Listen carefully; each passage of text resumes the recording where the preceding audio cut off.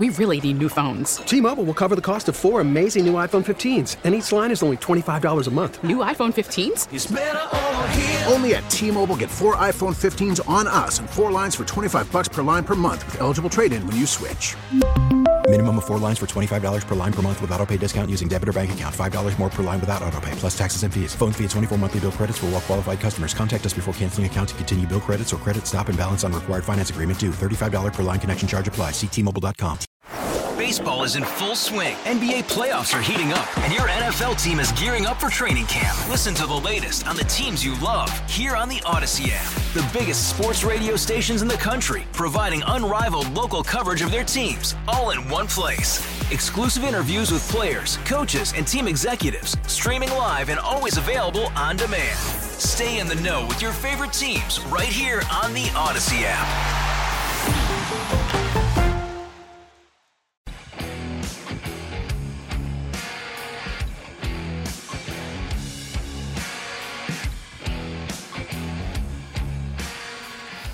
I got to tell you, every time that I have an opportunity to record a new back brief, it's refreshing. It's like, oh, wow, we're not dead yet.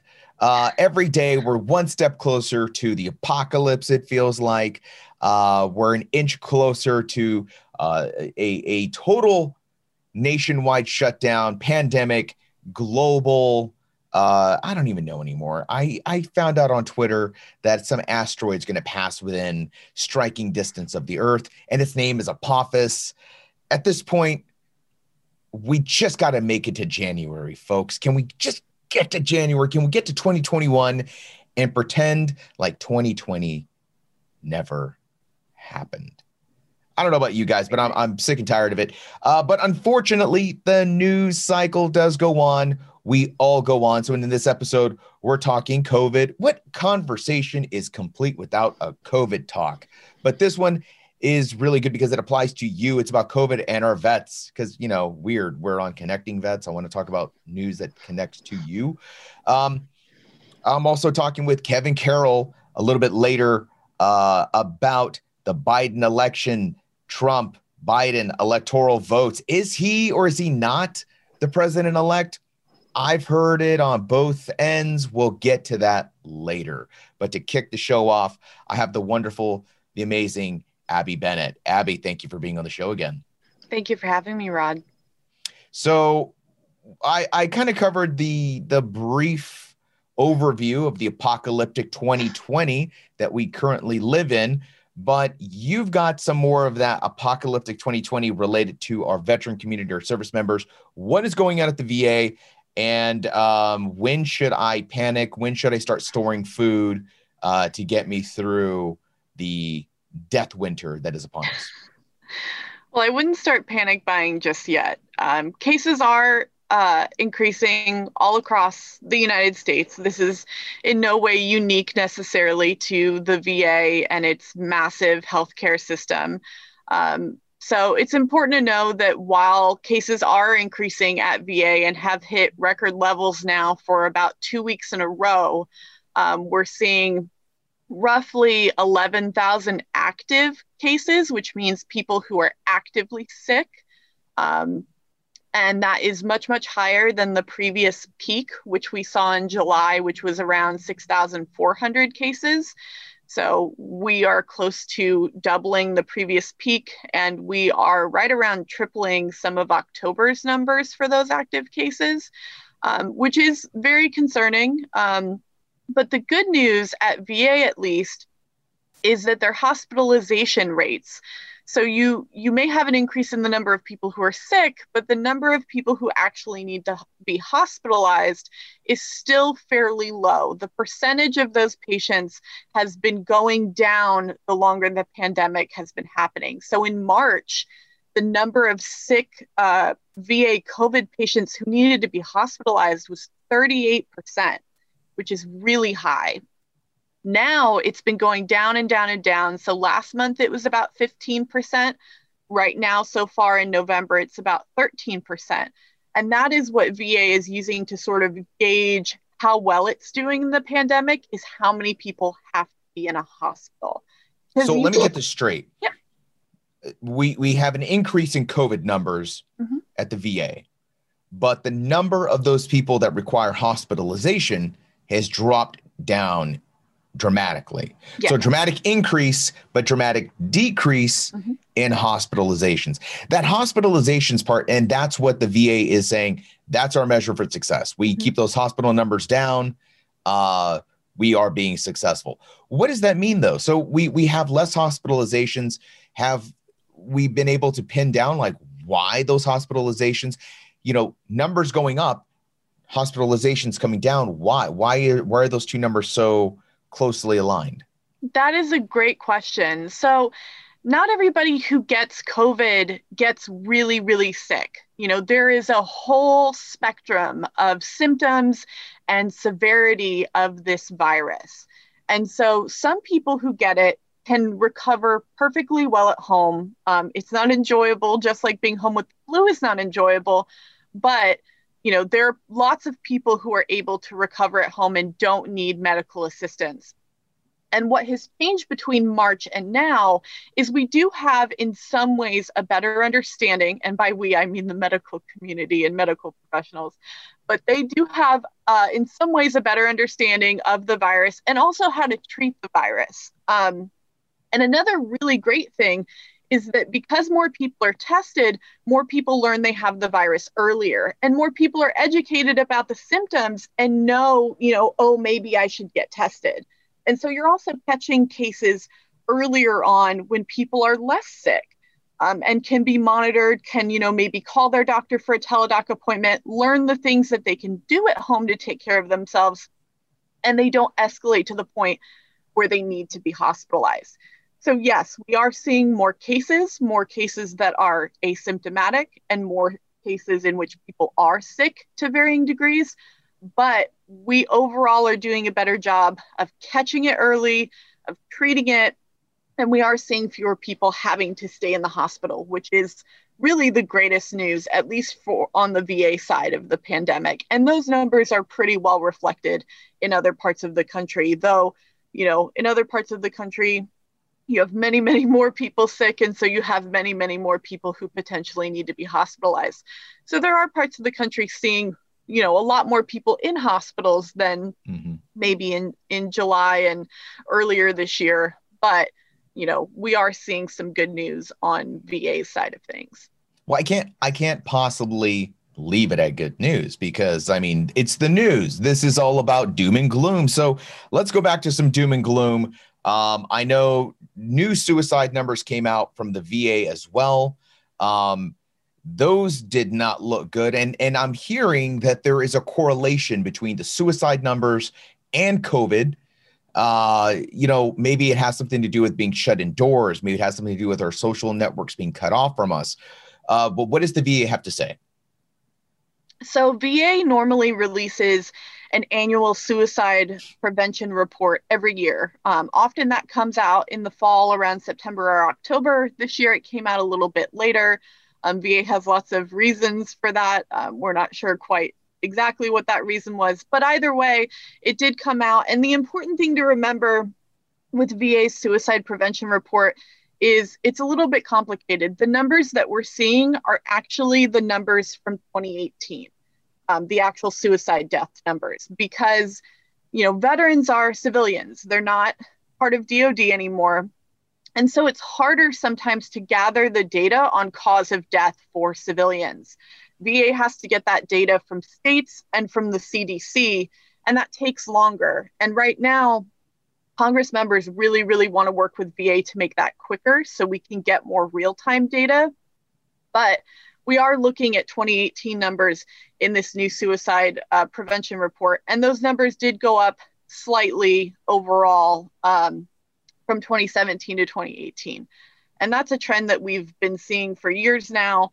The numbers are either staying roughly the same or they're getting worse. A highlight, though, from that report is that veterans who are actually getting care at VA are seeing a decrease in suicide rate. So veterans who are getting help at VA, either through their healthcare or mental health help, it is making a big difference for them as far as those suicide prevention numbers go. One thing that was new in this report that came out this year is because we are in the middle of a pandemic and there is major concern about how that could affect suicides, VA did try to collect some data for this year. Basically, they called all of their medical centers and said, hey, do you guys know of any veterans who have died by suicide in this way? And right now, VA is saying, based on what they've gathered so far, at least among the veterans they treat, they're not seeing a major increase. Wow. But it is still very, very early to tell that. We will have to wait to see what the real impact is. But that is slightly encouraging news. But there is, VA and lawmakers and advocates, everybody is very concerned that isolation caused by the pandemic could lead people to feel more lonely, to feel more desperate, to feel more alone in their struggle. And there are lots and lots of efforts out there to try and help with that. Because when we feel disconnected, we feel like we are, by ourselves in our struggle. And that's absolutely not the case. And everybody who cares about veterans or Americans overall wants them to know that there are avenues out there now, even while we are social distancing. So we're looking at numbers from 2 years ago, and we're still seeing a slight climb.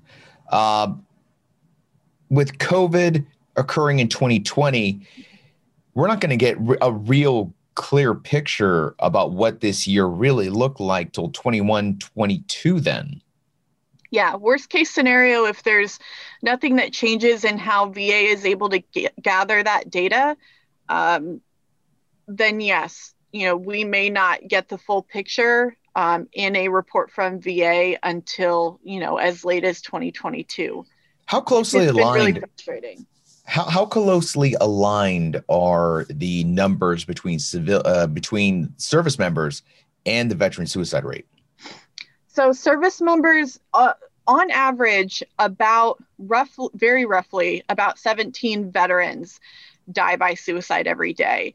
And then there are, 2 or 3 service members, and that includes reserve, active duty, and guard. So it is a much lower rate among active duty, percentage-wise. It is a little bit better. But in raw numbers, obviously there are more veterans than there are people on active duty or who are serving in the Guard and Reserve. And so you would expect the daily number to be greater, but percentage-wise, it is a little bit better for service members. But, as we know, suicide tends to be higher among, for instance, our Vietnam veteran population and among some of the older populations of veterans. And so that's correlation. It's not necessarily causation, but it is something to sort of look out for and may at least partially explain that difference. We are entering the holiday season, which means Capitol Hill is about to shut down. Everybody's going to go back home to their states. Everyone's going to shut down for the holidays and whatnot. What is the news on Capitol Hill as it pertains to our veteran community before everyone decides to lock doors, turn the lights off, and then come back next year? That is a great question. So as Congress winds down for the holiday, they're also winding down this congressional session.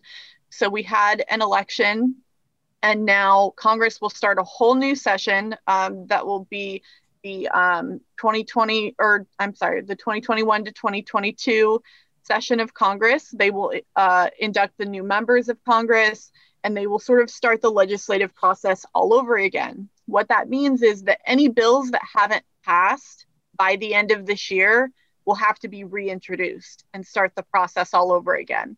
So there are a lot of veteran bills hanging out there.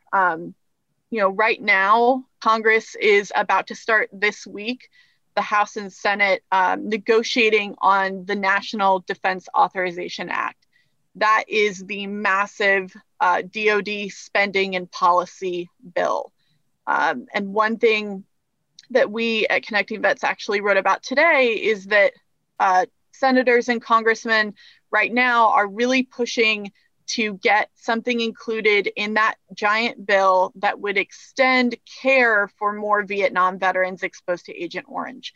It's an amendment that would add more diseases to VA's list of what they cover for Agent Orange.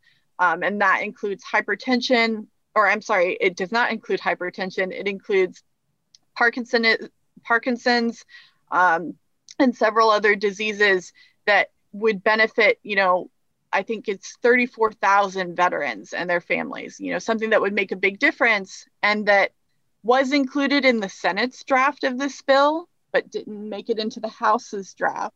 And so now, as both sides come together to sort of make one big bill together, these advocates in the House and the Senate are really hoping that that measure gets included and gets passed. And they are supposed to hopefully vote on that bill either later this month or in December. And if it doesn't happen before the great shutdown or the great return back or the holiday season, then this all has to get argued again next year? Yes. So what happens for this, smaller bill about VA benefits is that if it doesn't make it into the NDAA, then yes, it will have to be reintroduced as a standalone bill next year and hopefully passed that way. And there are plenty of bills that do that. But the thinking is that the NDAA is this massive bill that helps fund the Department of Defense and sets a lot of its policy, including things like pay raises for service members. And that's a bill that has to pass. Congress has to find a way to pass it in order to continue operating the DoD the way they want to. And so the goal is always to pass it by the end of the year. And so by including this bill for veterans in that massive package, they're hoping that they can get it passed now. And that does happen. You will see some veteran-related legislation included in that big DoD package because, DoD and veterans issues do go hand in hand in some ways. So the hope is to get it included in that so they don't have to start from scratch. Abby Bennett, thank you so much for your insight, for all the hard work you do on Capitol Hill. Where can we find out more about what you're doing? Always on connectingvets.com, and you can always also find me on Twitter at Abby, ABBIE, the letter R, and Bennett, BENNETT. Awesome. Thank you again so much. Folks, we're going to take a break, but when we come back, we're talking about the elections. I know you're probably sick and tired of Rod. I don't want to hear about the elections. I'm done with it. But I have an expert. I found somebody who is going to tell us exactly what the hell is actually going on here. The office of the president-elect. Is that a thing? Is that really a thing? Is he the president-elect? What about the president's? I shouldn't say just say Trump. What about the president's right to contest in the court of law? Doesn't he get his day in court? All of that when we return. Kevin Carroll is going to explain it to you and me because I'm a dunce. I don't know what the hell's going on. I'm as much in the dark as you are. All of that when we return.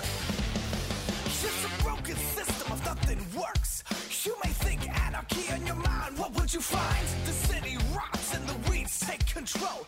Nothing but broken glass.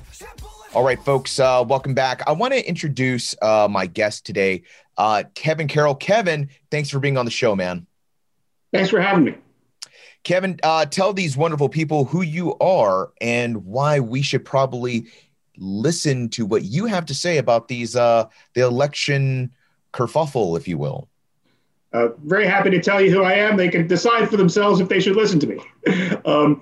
My name's Kevin. Currently, I'm a lawyer in private practice with the Wiggin and Dana law firm. Before that, I did a bunch of different things in the government. Pertinent to this, I was senior counselor to Secretary of Homeland Security, John Kelly. And before that, I was a CIA case officer, for example. So I have a little bit of insight into and I served in the military as well. In the Joint Staff and other places like that, as well as in combat. So I have a little bit of an insight as to how the intelligence community and the military get a president-elect spun up and ready to take over his new duties. So let's start with the president-elect title.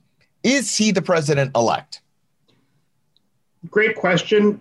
I believe that is the proper form of address Very technically speaking, perhaps if we were in court, it would be after the states have certified their electoral votes, or the Electoral College has met and ratified those votes. Congress has accepted those votes. But in the common term of usage, and as it's been used for the purpose of preparing the next guy in every other transition, he's the president-elect. It became clear several days after the election that although it was narrow, former Vice President Biden had won. And so I think as a matter of ascertainment, which is the term that the GSA administrator has to use, we can ascertain that he is the president-elect. In the past, we have had other president-elects. Have we treated them as president-elect, despite the fact that states haven't ratified or really all the states have not come forward and said, this is our official count. This is what we have. Is this something is this new that we're doing for Biden, or is this business as usual? So in the modern era, there's been one future president who hasn't been treated according to standard, and that's George W. Bush. And one of the findings of the 9/11 Commission was that the truncated transition he had because of the litigation over the Florida recount kept him from fully staffing up the national security parts of his administration until sometime into 2002. So legislation was passed, making it a more standardized thing, how presidents-elect would be treated. And President Obama has stated that President Bush was really generous to him as to the transition procedures. And I can state, as a former Trump administration appointee, that the Obama administration was generous to the incoming Trump administration. So with the significant exception of Bush 43, Biden is being treated, in my view, differently than every other president-elect in the modern era. There are some, in the early times, I believe John Adams didn't attend Thomas Jefferson's inauguration, and there were some other things such as that. But in the current national security era, when a missile can hit the United States in minutes, nobody else has been treated like this. The Trump administration has made some drastic changes. One of the biggest being recently, the Secretary of Defense was fired on Twitter. A new guy pushed in that position. A lot of folks are saying that this person is not as equipped for the job. Now, from your position, is this an unprecedented thing to fire your Secretary of Defense right after the elections? Where does this put the country? Is this something we should be worried about? Yes. In fact, I was defending a preliminary hearing in a court-martial yesterday. If it had been the actual court-martial, I would have moved that the tribunal was not lawfully constituted, as Mr. Miller is not the Secretary of Defense. According to Title 10, in case of the incapacity of the Senate-confirmed Secretary of Defense, which is what Mr. Esper was, the Deputy Secretary of Defense becomes the acting secretary, and Mr. Miller is not that.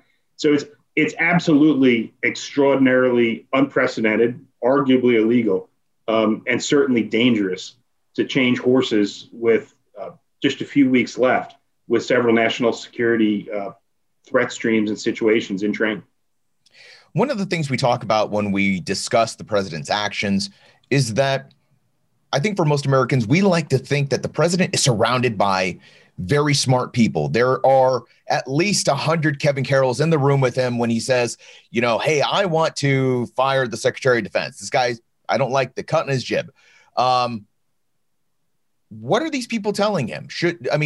You're telling me this is an unprecedented move, but I want to believe that there are lawyers in this room going, yeah, no, this is a good move. You should definitely do this. Unfortunately, he doesn't listen to the lawyers that are around him now, or those lawyers don't have the intestinal fortitude to speak up and tell a president of the United States when he's doing the wrong thing. As you pointed out, Secretary Esper was fired on Twitter. So, Trump could have done this in his pajamas, from bed or in the restroom, without advice of counsel. We just don't know. And it's a big problem. And in an ordinary White House of either party, there's a staff secretary that's managing the flow of paper to the president. There's a general counsel with a staff that's giving a legal eye on that as well. There's a chief of staff who's managing who gets into the Oval Office and whose phone calls make it into the Oval Office. To have some sort of orderly process, including the National Security Council process. Here instead, it's just a fellow with a phone who's out there flailing. What happens in the White House when the president makes a call such as firing somebody over Twitter and didn't really ask for guidance or clarification? Let's assume for a moment that the president made this decision in the scenario you just kind of painted, in pajamas, or, it's a morning thing. He gets up. He's like, I'm done with this guy. Enough is enough. Makes the firing on Twitter. What happens to the legal counsel? What's been happening in the White House with these lawyers who are supposed to be, protecting the president? Tell us a little bit about what happens in those rooms. I lived through one of these experiences. I was the only Republican appointed lawyer in the Office of General Counsel at the Department of Homeland Security when they suddenly and surprisingly dropped the original travel ban, which we had not had an opportunity to read before it was assigned and published as an executive order. We were literally in the process of reading it when the president signed it live on television. And it was patently illegal, and was enjoined by the courts and thrown out by the courts. And they had to go through 3 different revisions before they could get a version that stuck. And, what happened there was it wasn't written or even reviewed by any lawyer. It was written by Stephen Miller and Stephen Bannon. So when the president does one of these things, without any advice of counsel, the entire government has to clean up his mess. And in the case of the travel ban, it took several trips to the Supreme Court to fix it. In other circumstances related to DOD, for example, he tweeted that transgender people couldn't be in the military, regardless of the wisdom or not of that policy. You can't just make a military personnel policy to kick somebody out of the service and cut off their benefits on the basis of a tweet. I mean, there has to be a change to Title X and a change to the Code of Federal Regulations to do these things legally. So there are certain things that the president, can just snap his fingers and do. If he wants to take Marine One to go golf, okay, he can do that. But the idea that you can just take significant legal action without the advice of counsel and other key advisors and have it stick 4 years into this, we should see, it is not the reality of the world. Let's go back a little bit to talk about the elections, because I feel like all of this is tied in together. We've got states right now who have not ratified their decision. There are states right now that are still, quote unquote, counting.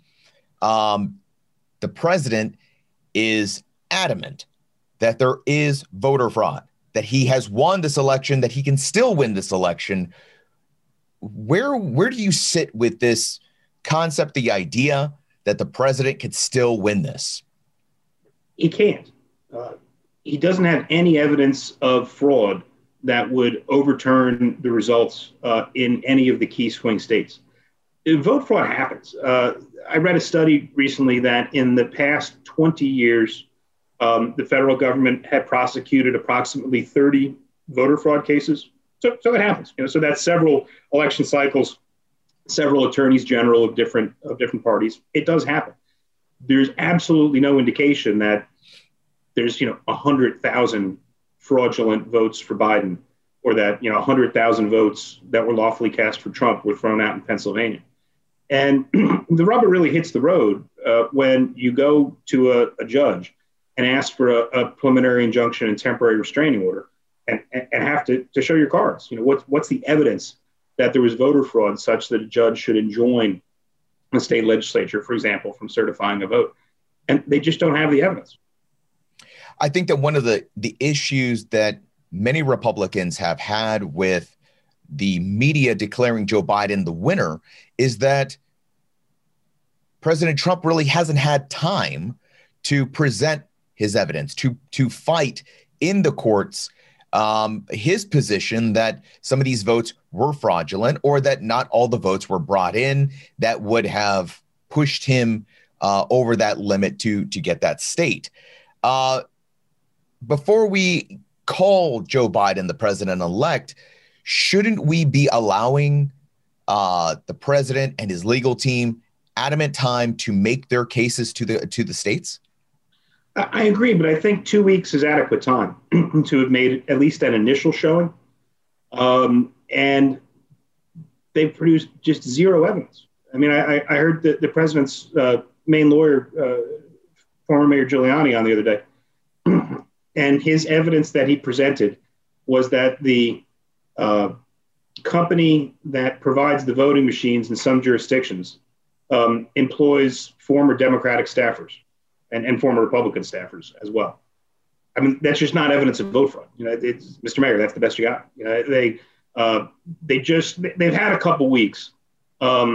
Interestingly, they've had some serious law firms involved who have withdrawn from the representation because you don't want to get in ethical trouble by embarrassing yourself in front of the judge by making false or baseless, specious statements.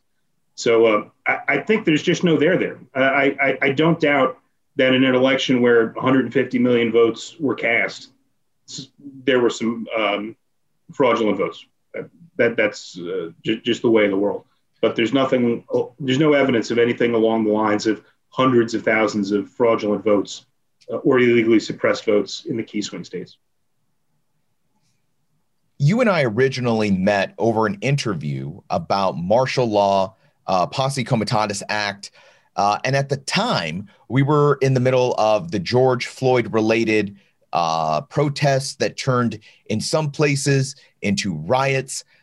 We were talking about the use of National Guard troops on the ground, and it kind of bled over into the election because we had National Guard troops on standby, ready to act in the event of insurrection or in the event that people would start rioting.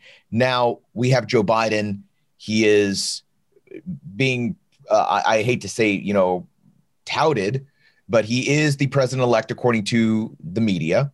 We'll wait till those results come in, and he is the official president-elect. But nevertheless, recently we just had a march here in Washington, the Make America Great Again march, the MAGA Millions or something like that. But nevertheless, the American people seem more and more ready to take to the streets. Now, albeit the MAGA march was very peaceful. I think there were a couple of disruptions that we can actually point to, folks showing up to cause trouble. But we do see more and more people standing up and making a stand. Now, the world we all held our breath election night. Everybody was waiting for the hammer to drop, and we're like, oh, please don't. But I have been saying for a while now, it is not then, it's soon. This is the scary period for me, that everything's in the air. The left has celebrated Joe Biden's victory that is not official, and the right has seemed to get very angry about the left celebration. Everyone is still trying to push the agenda that, well, I should say the right is trying to push the agenda that this is not over. There is no victor yet. Where do we stand on the potential for violence? Are we out of the woods, or are we just getting into it? Where do we stand with the National Guard? Could this whole thing just still blow up in our face? I agree with you. So I share the exact worries. And protest is lawful. It's perfectly fine for people to go to the streets and wave a sign and chant and bang a drum. What's not okay is what happened in Washington on Saturday night, where after the demonstration, you had someone stabbed, for example. And I think that was a anti-Trump person that stabbed a Trump person, I believe. I'm not sure. And there have been examples of violence on both sides. And the violence is never acceptable. I'm worried too. I mean, there was the extremely concerning statement by the president in the first debate about the Proud Boys, which is a neo-fascist white supremacist organization, that they should stand back and stand by related to the election results. And the president and his son said some extremely irresponsible things, calling for violence in the streets, calling for total war. Those are actually the words that they used.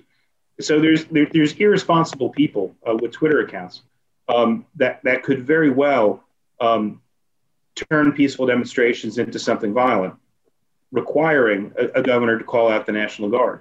And as I think you and I both agree, while it's lawful to involve the military and law enforcement activities in certain circumstances, it's not ideal. It's something we want to avoid if we can. There's wonderful federal, state, and local law enforcement that are trained at great length to do things like crowd control. I grew up in New York City. The NYPD are wonderful at peaceful crowd control. There's always a demonstration going on somewhere in New York City. You form up in one park, they block off some streets, you walk to the next park. Everything's fine. Leave it to the cops. We don't want GIs getting involved. Let's assume for a moment Biden is the president-elect. It's Inauguration Day.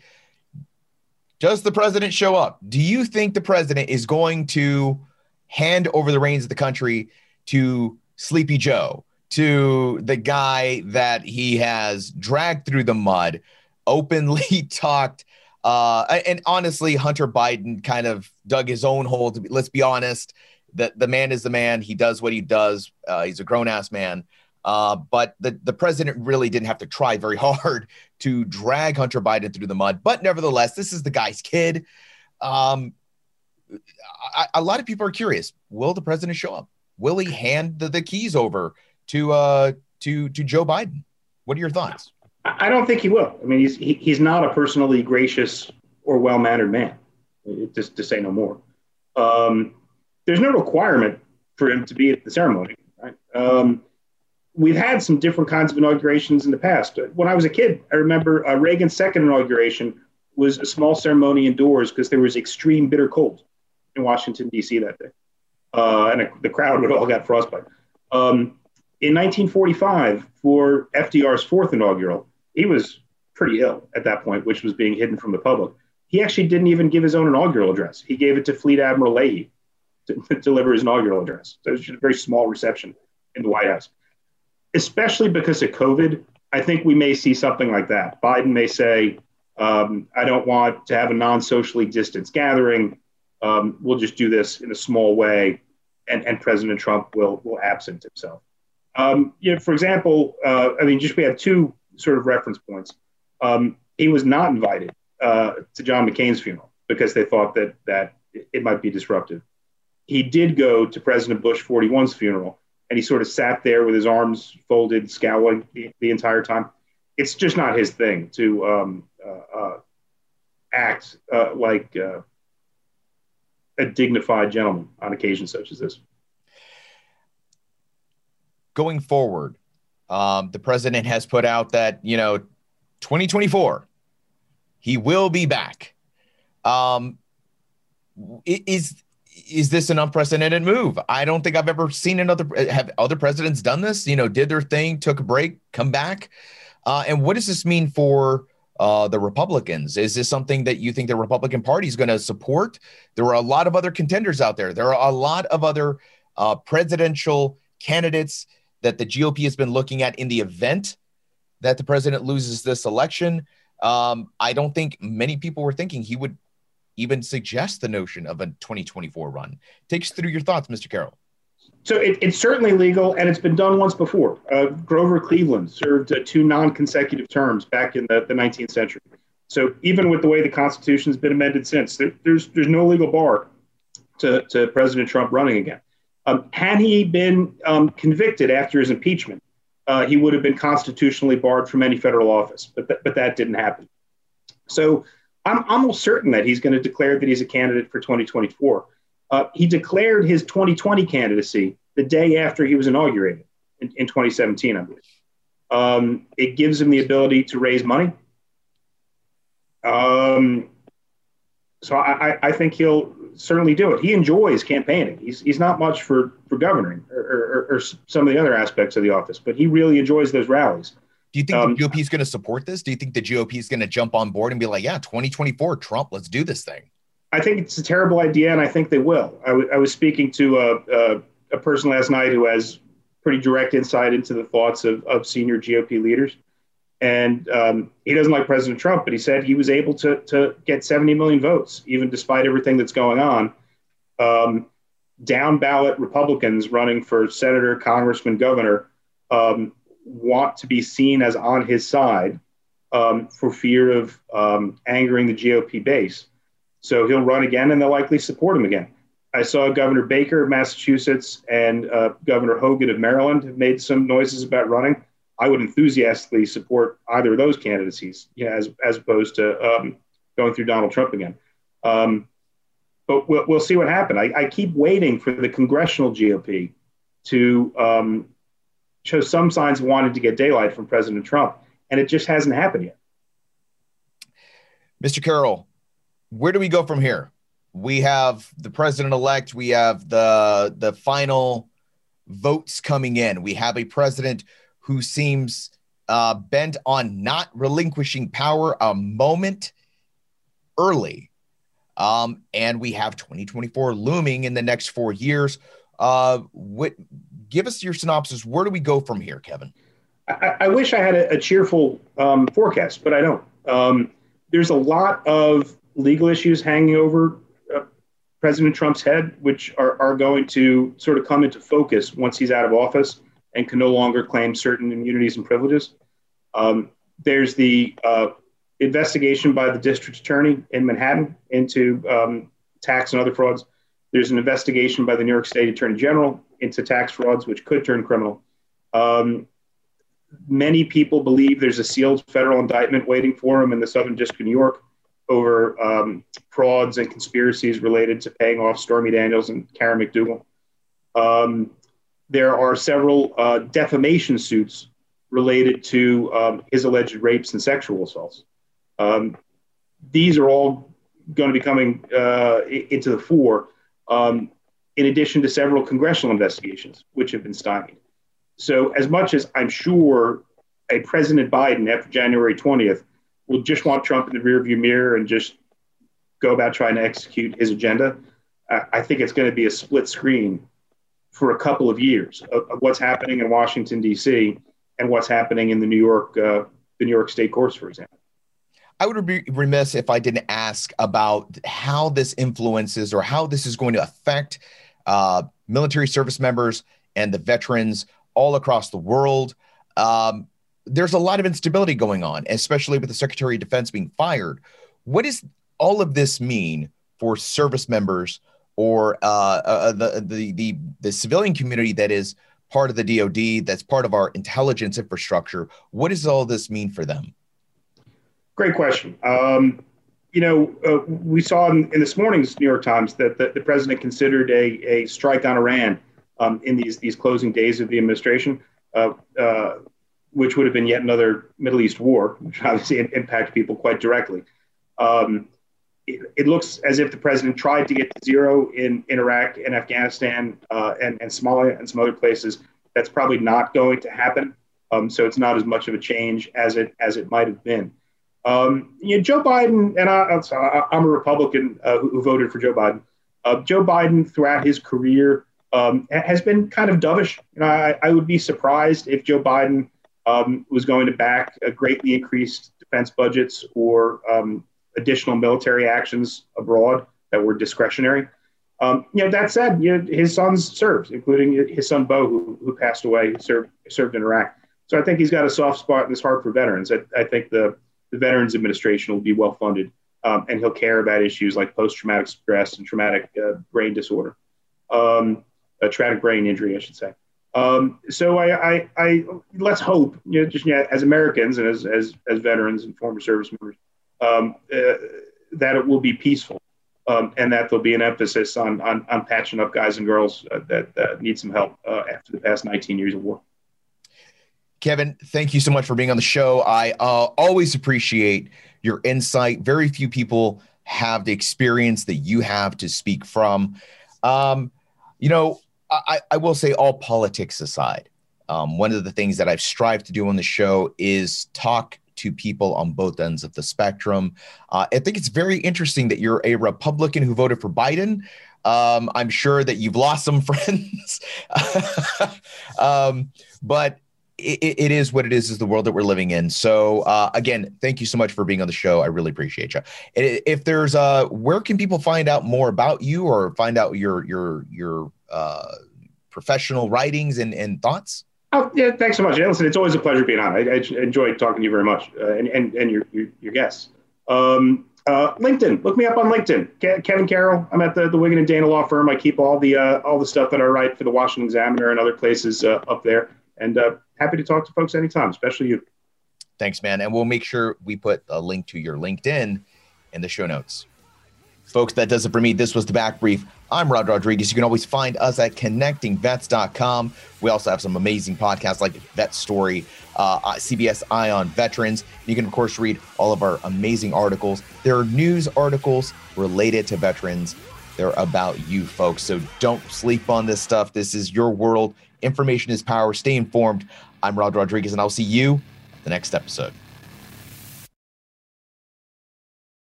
T-Mobile has invested billions to light up America's largest 5G network, from big cities to small towns, including right here in yours.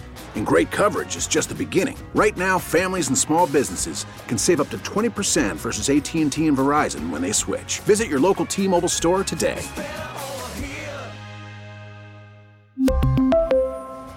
Plan savings with 3 lines of T-Mobile Essentials versus comparable available plans. Plan features and taxes and fees may vary. Hey, Rob Bradford here. I have set out on a mission with my good friends at FanDuel to prove what I have known for some time. Baseball isn't boring.